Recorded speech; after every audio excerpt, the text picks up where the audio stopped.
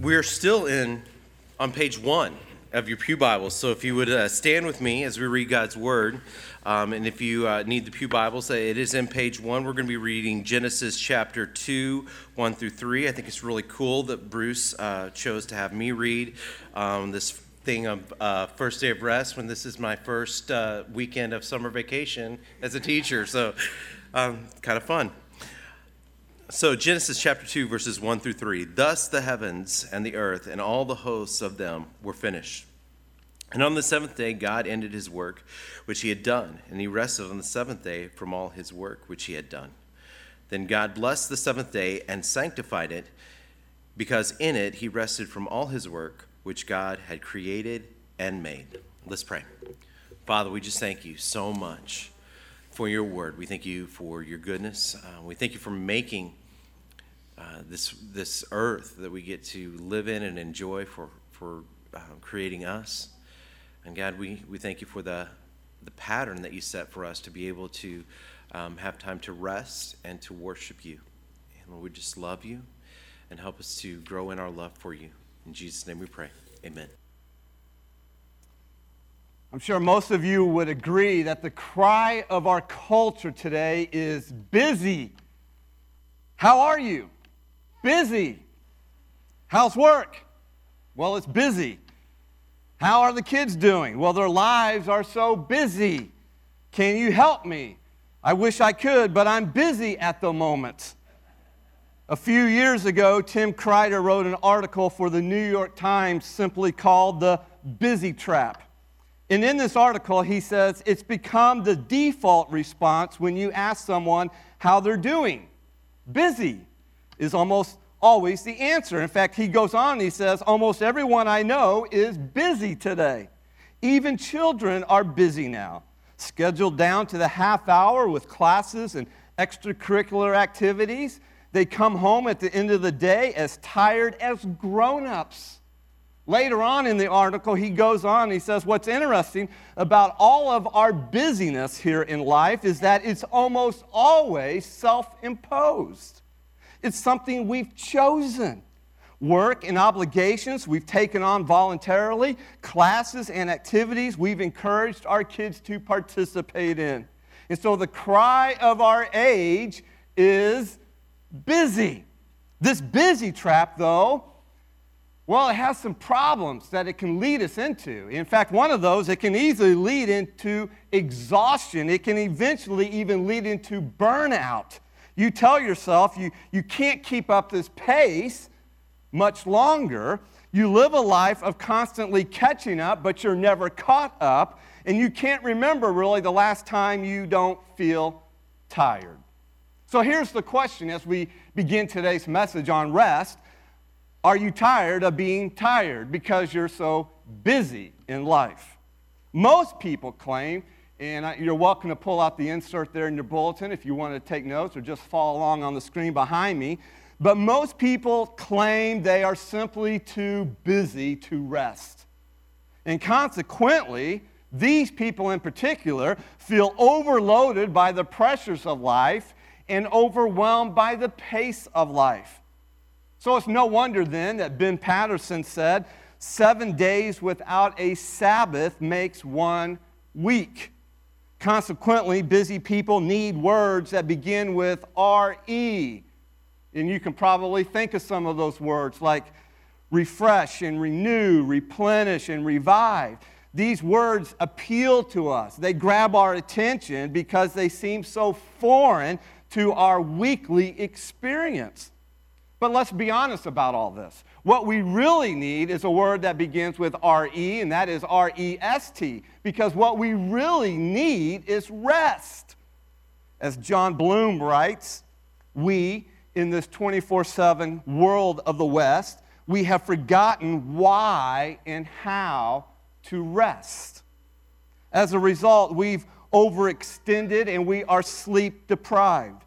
Our relationships are strained. Our bodies suffer stress-induced disorders.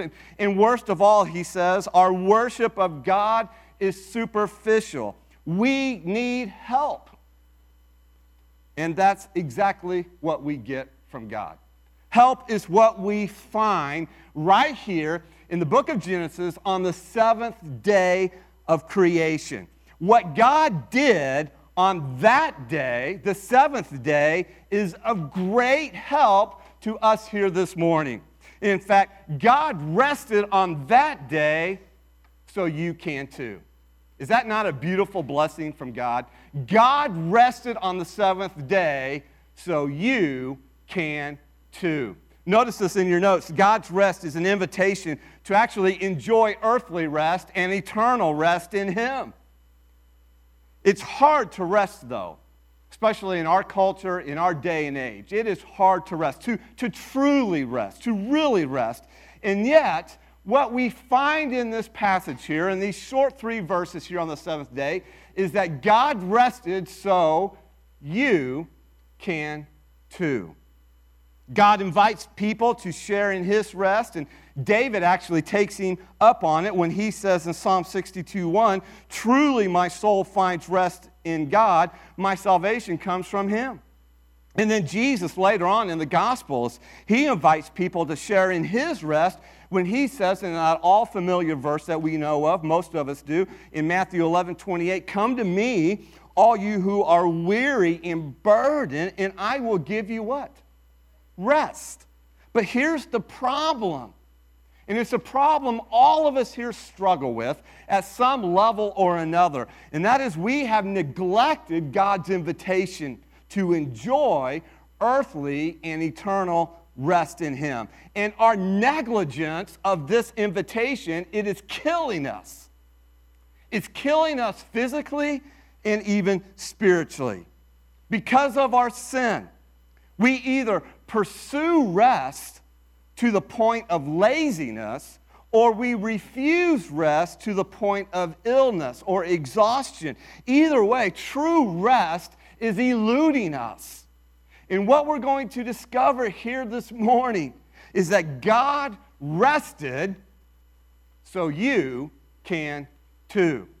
Let's look at it. Let's unpack this here for the next few minutes. Notice number 1, that God established the pattern of rest in creation. God established the pattern of rest in creation. By the end of day 6, everything in the universe is created. And human beings are put in place to spread God's glory to the ends of the earth, as we saw last Sunday. And God says everything, at the end of His 6 days of creation, He says everything is what? It is very good. So Moses writes then in Genesis chapter 2, in verse 1, immediately following that, "Thus the heavens and the earth and all the hosts of them were finished." God has formed the earth, God has filled the earth, and everything from the sun and the moon to vegetation to animals to mankind is now fully functional. It's organized, it's good, it's perfect, it's complete, and it's functioning as God intended it to. And what did God do next? Well, Moses tells us in verse 2, and on the seventh day, God ended His work, or He finished His work, which He had done, and He rested on the seventh day from all His work which He had done. So what do we see here? What do we learn about God? We see that God rested so you can too. Now, if you haven't figured it out by now, that's the main point of the message. God rested, so what?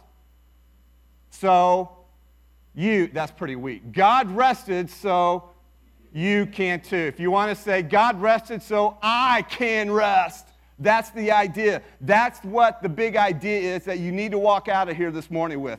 God rested, so I can rest too. God rested so I can rest too. And I want you to see why that's significant, why that is valid, why that is so. Notice here in your notes, the pattern of rest established by God.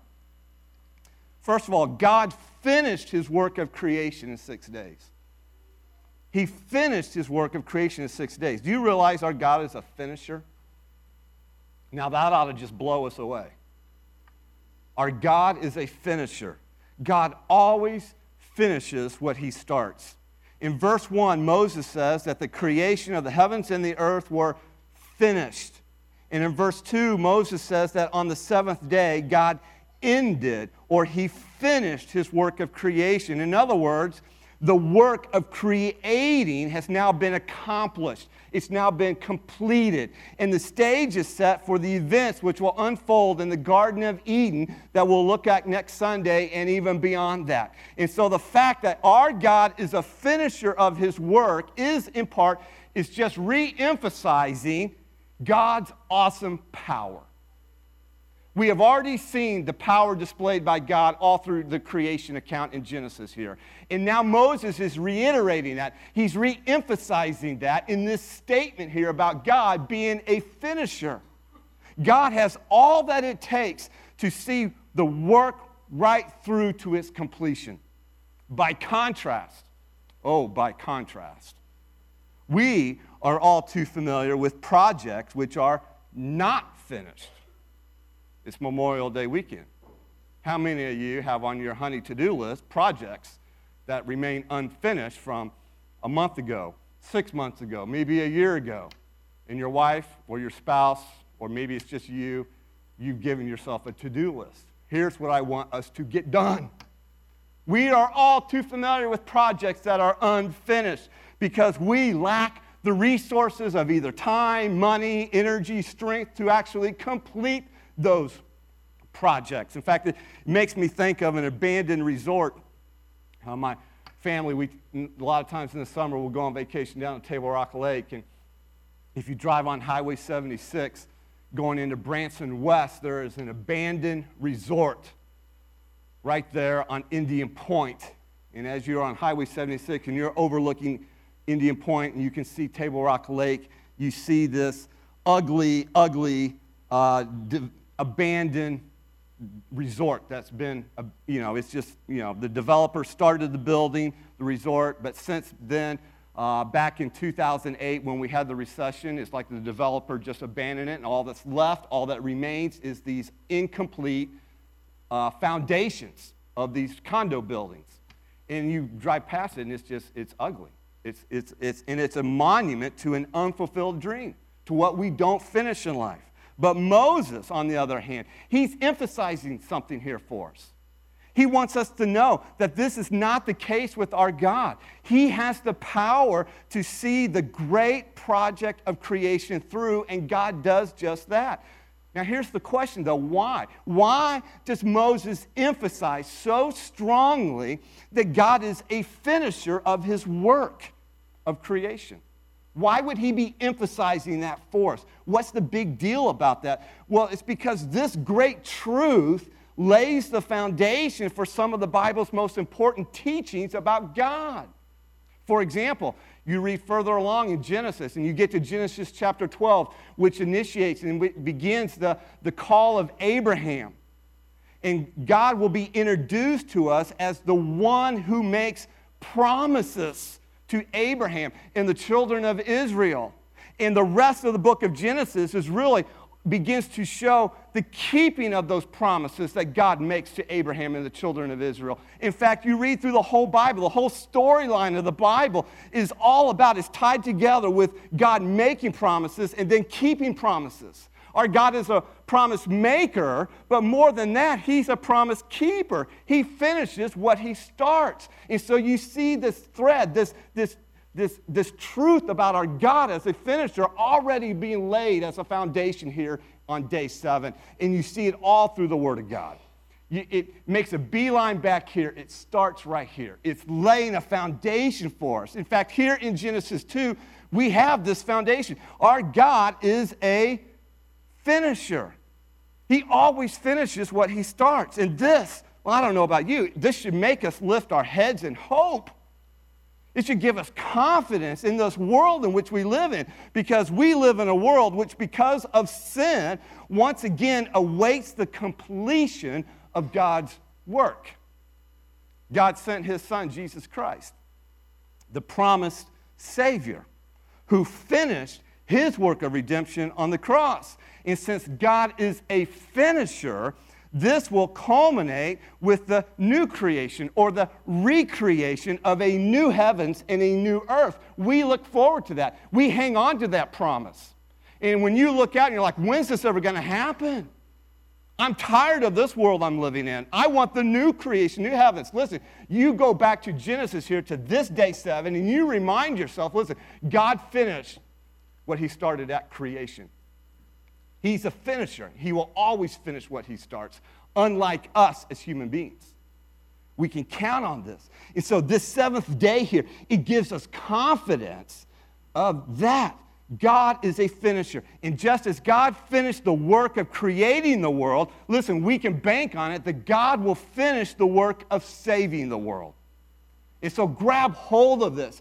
Hang on to this. You can trust God as the one who always finishes what he starts. As we look around us, there's no doubt there is much in this world to make us weary. There is much to make us wonder if God will keep his promises. And so lay hold on the seventh day and the God that we meet on this day. He is the one who finishes his work. Just as he finished then, he will finish in the future, and he will finish his work in us, as the Apostle Paul reiterates in Philippians chapter 1, verse 6. He who began a good work in you will what? Finish it or complete it. We hold on to that. And it is rooted here in day 7 of creation. And because God finished his work of creation in 6 days, we also see that God rested then. He rested from his work of creation on the 7th day. Look again what Moses writes in verse 2 here. And on the 7th day, God ended his work which he had done, and he rested on the 7th day from all his work which he had done. Now here's a question. We've just got through talking for several weeks about the power of God. He is Elohim. He's all-powerful. He's the creator. In fact, he created the world through his spoken word. That's why he's so powerful, right? So here's the question. Why did God rest then? If God is so powerful, why rest? Certainly not because of fatigue. It's not that God is exhausted because of his busy week of creating the world, and now he needs a breather like we need a breather after mowing the yard. That can't be the case. I mean, after all, we're even reminded in Isaiah chapter 40, verse 28. Listen to what he says. Do you not know? Have you not heard? The Lord is the everlasting God, the creator of the ends of the earth, and he will not grow tired or weary. That's our God. So God did not come to nightfall on the 6th day and say, thank me, it's Friday. Some of you will get that about 5 minutes later from now.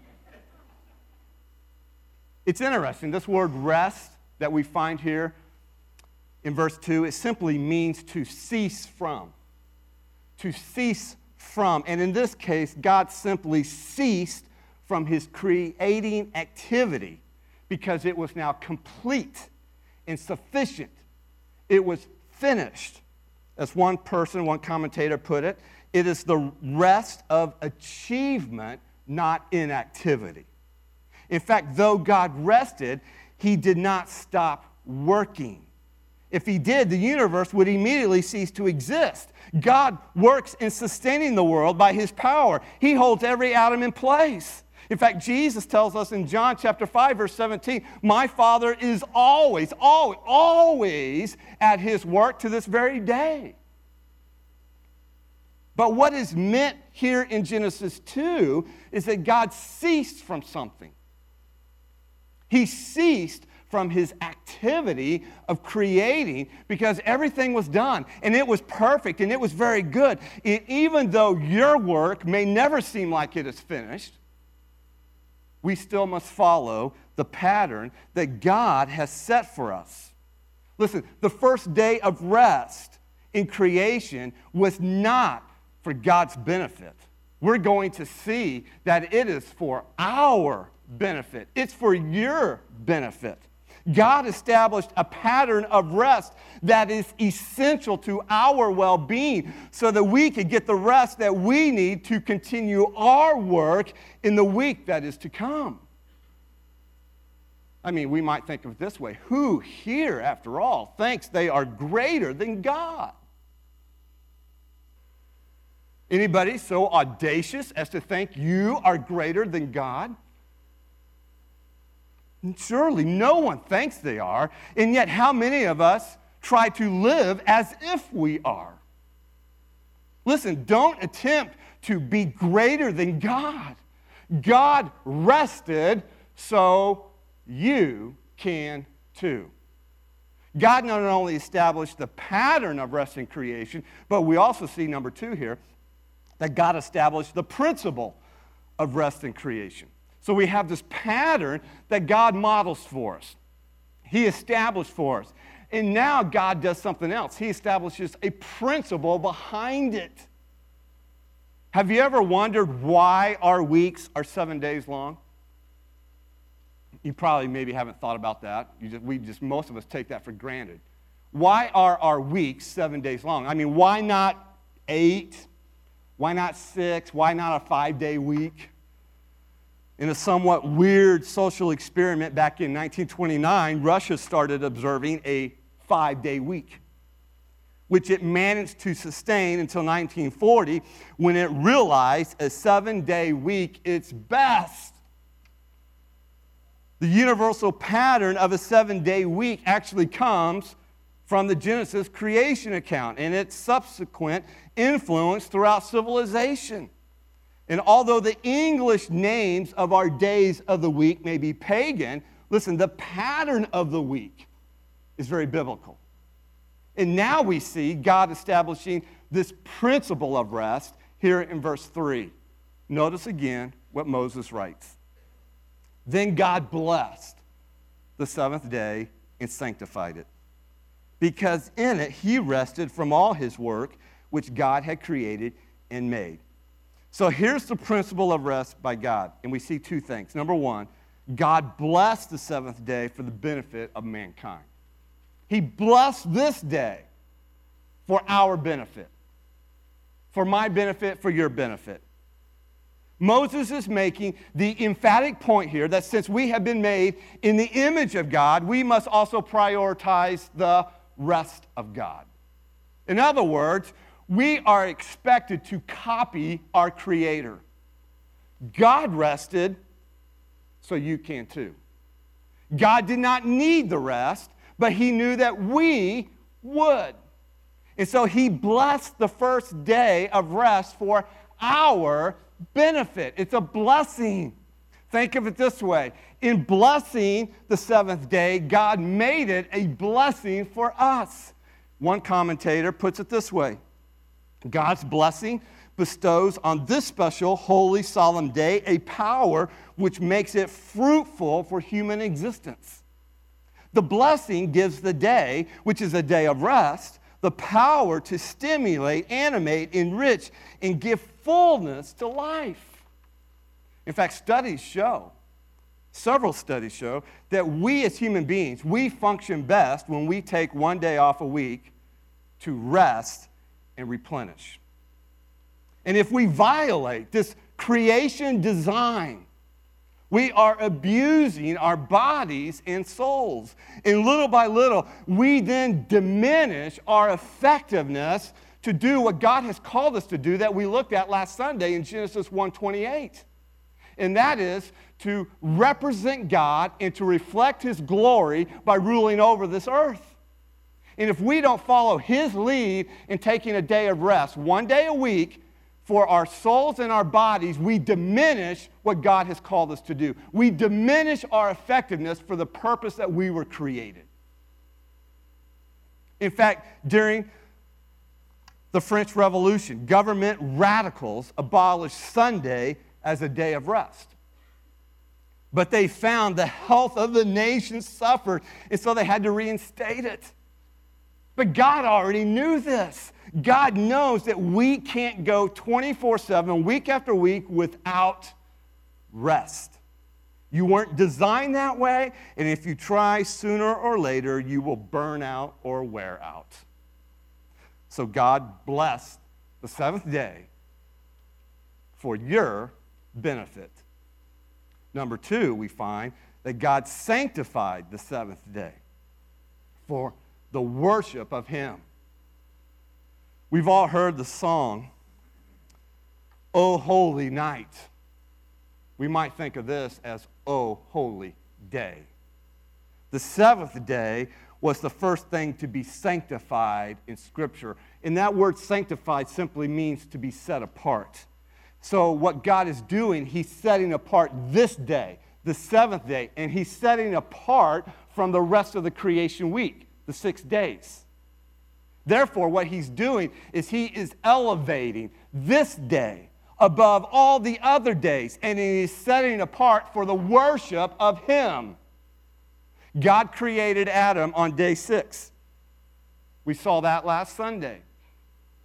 Which means, if God created Adam on day 6, follow the logic here. If He created Adam on day 6, then that means day 7 was Adam's first full day of life. So what happened on Adam's first full day of life? Well, God taught Adam a very valuable lesson on his first full day of life. Do you know what that lesson was? He worshiped God on his first full day of life. This day was set apart. It was elevated as a day of rest and worship of God Almighty. And so stopping to rest and worship God, it serves as a twofold reminder for God's creation for us. First of all, it reminds us that there's more to life than work. And oh, how we need this reminder in our country today. There is more to life than work. God's principle here is so very clear. Work and worship. Work 6 days unto the Lord, and then worship the Lord one day. And we'll see next Sunday that work is a glorious thing. Work is a God-given assignment. Work is good. But there's more to life than work. We were created, yes, to work, but we were also created to worship God. In fact, we'll see next Sunday that we were created to work as a means of even worshiping God through the 6 days. And yet the 7th day is elevated as a priority of worshiping God. We are not to worship our work nor anything else. And by stopping work, ceasing from work 1 day a week, we now have an opportunity to evaluate, to consider, to ponder, to reflect upon who we are living for. And so stopping to rest, stopping to worship God serves as a twofold reminder, and it reminds us there's more to life than work, and it also reminds us that we're not here to do our own thing. We're not put on this earth. We're not created to just do our own thing, live our own life, make our own cities and kingdoms and whatever. No, we're here to do God's thing. And the 7th day reminds us of that truth. You see, we as humans, we are so prone to forget who we are. We're made in the image of God. And the implication is I'm His representative. And I'm here to reflect His glory. I'm here to live for Him. And then we forget whose we are. I'm God's. I'm His creation.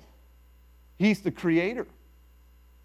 But when God sanctified the 7th day, He put this weekly reminder into our schedules that we represent God Almighty first and foremost, and we are here to reflect His glory first and foremost. We can sum it up this way.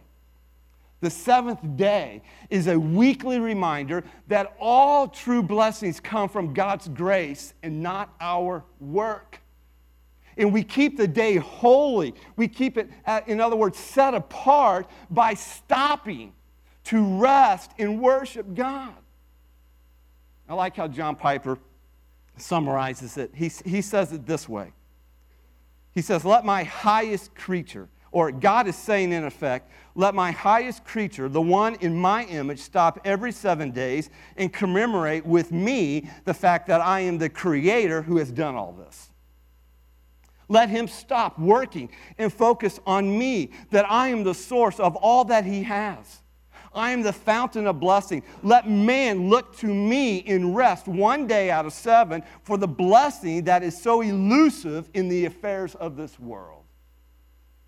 Generations later, here's what's really interesting. Generations later, following, as we'll see in Genesis chapter 3, the fall, the sin of Adam and Eve. And then in Genesis chapter 6, 7, and 8, you have the flood. And then beginning in Genesis 12, you have the patriarchs, beginning with Adam. And then in Exodus, you have the captivity in Egypt. And later in Exodus, you have this exodus, this deliverance out of Egypt. And the seventh day then, generations later from what here is the seventh day was given this special significance in the life of the nation of Israel. God set it apart even more for them. In fact, we find it in the Ten Commandments. It's part of the Ten Commandments. It's actually the fourth commandment. And the fourth commandment here is based, it's rooted in the seventh day of rest that God took in creation. Listen to what God tells the children of Israel in the fourth commandment in Exodus 20, verses 8 through 11. He says, remember the Sabbath day. And by the way, that word Sabbath, a loose transliteration of that word, basically means rest. Remember the Sabbath day by keeping it holy. 6 days you shall labor and do all your work, but the seventh day is a Sabbath to the Lord your God. On it you shall not do any work. For in 6 days the Lord made the heavens and the earth, the sea, and all that is in them. But he rested on the seventh day. Therefore the Lord blessed the seventh day, and he made it holy. And so what God is telling his people, the children of Israel, because he loves them, he knows what's best for them. And this is a blessing for them. And so what he tells them, he says, hey, listen, by keeping the Sabbath day, by keeping it holy, setting it apart, God's people entered into this 7-day rhythm of work and worshipful rest. One pastor and author, here's what he writes. He says the Sabbath's purpose was to grace God's people. I love that. The Sabbath day was to grace God's people, to grace their bodies with the rest of the Genesis rhythm, and to grace their souls with heaven's rhythm, providing Israel with relief from their labor so that they could focus on God and gratefully celebrate him as their creator and redeemer. And oh, what grace this is! The Sabbath day rest gave God's people time to rest physically and then to reflect on eternal things, to rest spiritually. Indeed, that there is more to life than work, and we're here to represent God and reflect his glory. And then we get to the New Testament. Jesus comes on the scene. He dies on the cross, and then he rises from the grave 3 days later. So after the resurrection of Jesus Christ, the Sabbath day for the children of Israel, it shifts to the Lord's Day, to Sunday, which is the first day of the week. And another Bible commentator, he says this. Listen to what he writes. He says, this change, this shift from the Sabbath day, which is Saturday traditionally in Old Testament for the Jews, to Sunday, the Lord's Day, the first day of the week, he says this change not only bore witness to the resurrection, but it emphasized the difference between the Christian Sunday and the Jewish Sabbath. The Jewish Sabbath came at the end of 6 days, and it spoke of a rest to come. The Christian Sunday comes at the beginning of the week, symbolizing the eternal rest that Jesus Christ has won for those who trust him. Oh, is that not beautiful? What's even more amazing is you jump over to the New Testament into the book of Hebrews. And Hebrews is all about that Jesus Christ is better. So anything you can imagine, Jesus is better. Jesus is better. And you come to Hebrews chapter 4, and we find this sort of commentary on this idea of rest that's rooted here in creation. And the writer there refers to the first day of rest in creation. And then later on in the verses there in chapter 4, he actually begins to talk about the eternal rest that we have in Christ's redemption. It's beautiful. I challenge you to read it, Hebrews chapter 4. And so here's what we find in kind of summary of all this: eternal rest in redemption. Notice this in your notes here. Real rest, true rest, if you will, only comes by resting in Christ, in resting from our efforts to be saved by our works. So you might think of it this way. When Jesus completed his work on the cross, you might remember that we're told in John that he cried out what? It is finished. That's interesting. Moses basically tells us the same thing about God on day 7. Jesus dies on the cross, and before he takes his last breath, his cry is, "It is finished." It was only then that Jesus rested from his work in redemption, much the same way that God rested from his work in creation. And because of Jesus' finished work on the cross, the writer of Hebrews speaks of a Sabbath rest for the people of God that comes through faith in Jesus Christ. And so what the writer is telling us here, folks, get a load of this. We cannot work for our salvation. We may only rest in Christ, and in Christ we find eternal rest. Soul rest, if you will. Why? Because Jesus Christ is the eternal Sabbath. He fulfilled it. And those who work to gain God's favor, to try to earn his favor and his approval, or to strive to earn their salvation, you will not enter into that rest that Jesus offers to us in his redemption on the cross. And here's the reality of it. Right now, in this auditorium, some of you are spiritually tired. And oh, you are weary.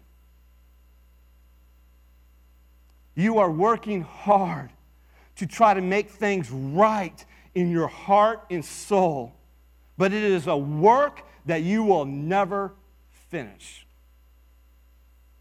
The only way to enter into this rest is by trusting in Jesus Christ for your salvation, depending on his work rather than your own. And this is why the writer of Hebrews, there in chapter 4, verses 9 through 10, he assures us that in Jesus Christ, listen to his words, there remains a Sabbath rest for the people of God. For whoever has entered God's rest has also rested from his works. What works? Your work of trying to earn salvation, just as God did from his. In his book, Broken Down House, Paul Tripp writes, and I quote, Isn't it wonderful to know that no matter how difficult and confusing life may be, no matter how unexpected and alarming your circumstances may be, there is rest to be found." He goes on and he writes this: "This rest is found not in knowing the future or in logical syllogisms, and not in research or experience. No, rest is a gift of grace. It is the result of being accepted into the family of the King of Kings and the Lord of Lords. Rest is found in knowing that the one who rules it all is your Father. Rest is knowing that the King loves you with an everlasting love, and he rules over all things for your sake. This kind of rest will stay with you when circumstances are wonderful and when they are terrible, because your rest isn't circumstantial, it is personal. Now that's real rest. And if I may speak so bluntly, frankly, truthfully, there are a lot of frazzled, unfulfilled people today whose root problem is right here.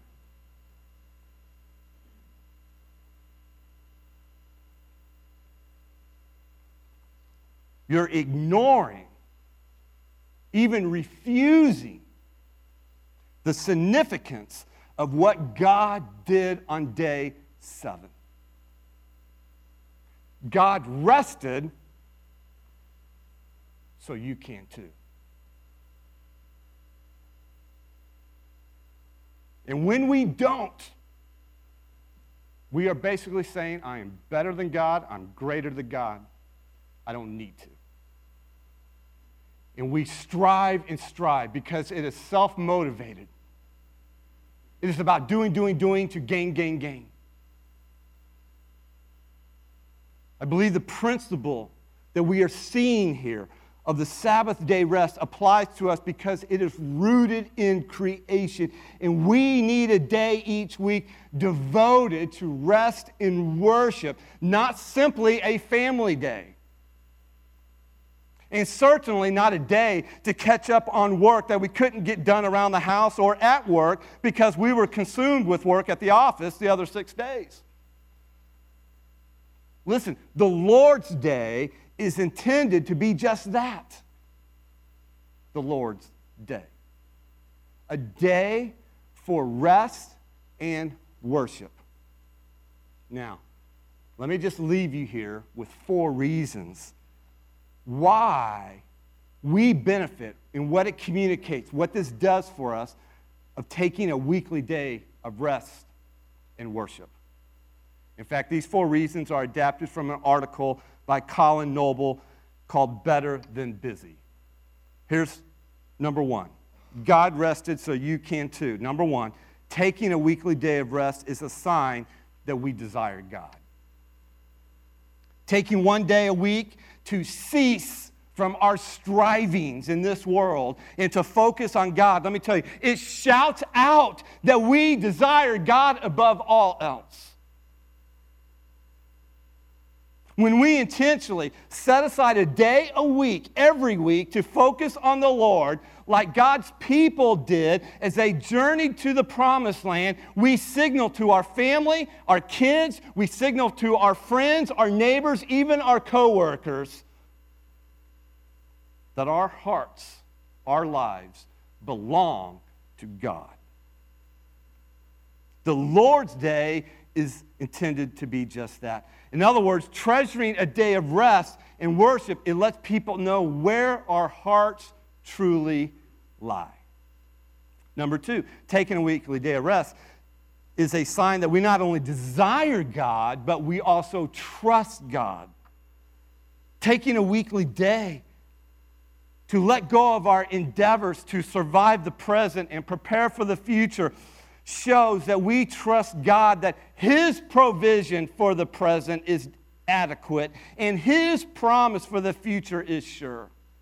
As Walter Brueggemann, who is a commentator, Bible scholar, puts it, listen to what he says.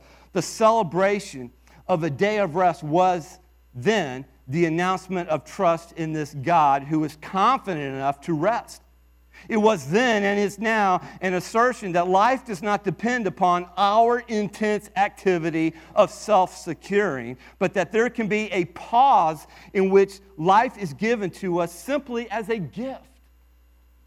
He calls taking a day off breaking with the world of frantic self-securing. Listen, that's what our world is all about. Securing this, securing that, self-securing, self-securing. Our day of rest goes against that. It communicates, no, my heart belongs to you, God, and I am trusting you to provide. Therefore, I don't have to work 7 days a week. I don't have to strive so I can gain and secure my future and live in my present or whatever. Because I think it's not adequate enough. Try as we may, nothing we can do can ever make us secure. And when we commit to a weekly day of rest and worship, we remind ourselves that we are completely dependent on this God who created us.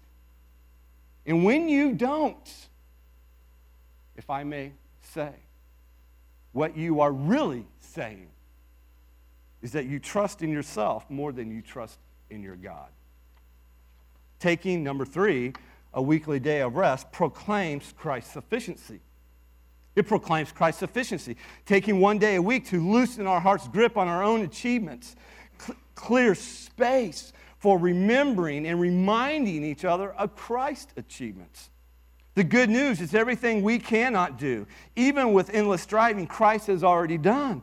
And so in our rest, we are proclaiming Even now, as we gather to worship here, we are proclaiming that Christ has provided the true rest that our pursuit of leisure activities and restless sleep cannot provide. Ultimately, setting apart a day of rest, it testifies to a self-reliant world that our work does not save us or define us. Christ does. And resting one day a week helps us to remember that and to proclaim this truth. Number 4, taking a weekly day of rest declares our freedom in Christ. Freeing one day a week from the tyranny of the urgent and the never-finished to-do list reminds us that those around us, that we are no longer slaves in this world in which we live. Now, I don't have time to get into this, but this is rooted in the children of Israel when they were slaves in Egypt, and God comes and does what for them? He rescues them from the bondage of slavery.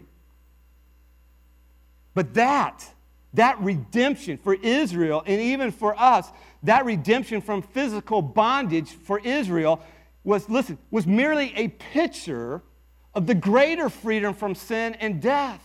And so when we take a day of rest, it's not by obligation, but out of greater desire now to pause in our weekly rhythm of life, to remember, to focus, and to worship the one who redeemed us out of the bondage of sin. That's what's happening here. And so declaring that we freely choose to celebrate our freedom in Christ is a message that is sorely needed by those who are enslaved to the obligations of busyness and who feel like they cannot escape the tyranny of the urgent and burnout. God rested on the seventh day, not because he needed to, but because he knew we would. We think time is our enemy. And so we try to pack as much into life as we possibly can, and as a result, there's no time for rest. Carl Honore, in his book, In Praise of Slowness, Challenging the Cult of Speed, says that speed is an addiction that keeps us from rest. He writes, and I quote, "The problem is that our love of speed, our obsession with doing more and more in less and less time has gone too far. It has turned into an addiction and kind of an adultery." Other people are actually catching on. In fact, there's this whole movement now called the slow movement. Anybody heard of it? The slow movement. It was actually started by an Italian farmer named Carlo Petrini in protest against the opening of another fast food restaurant in Rome.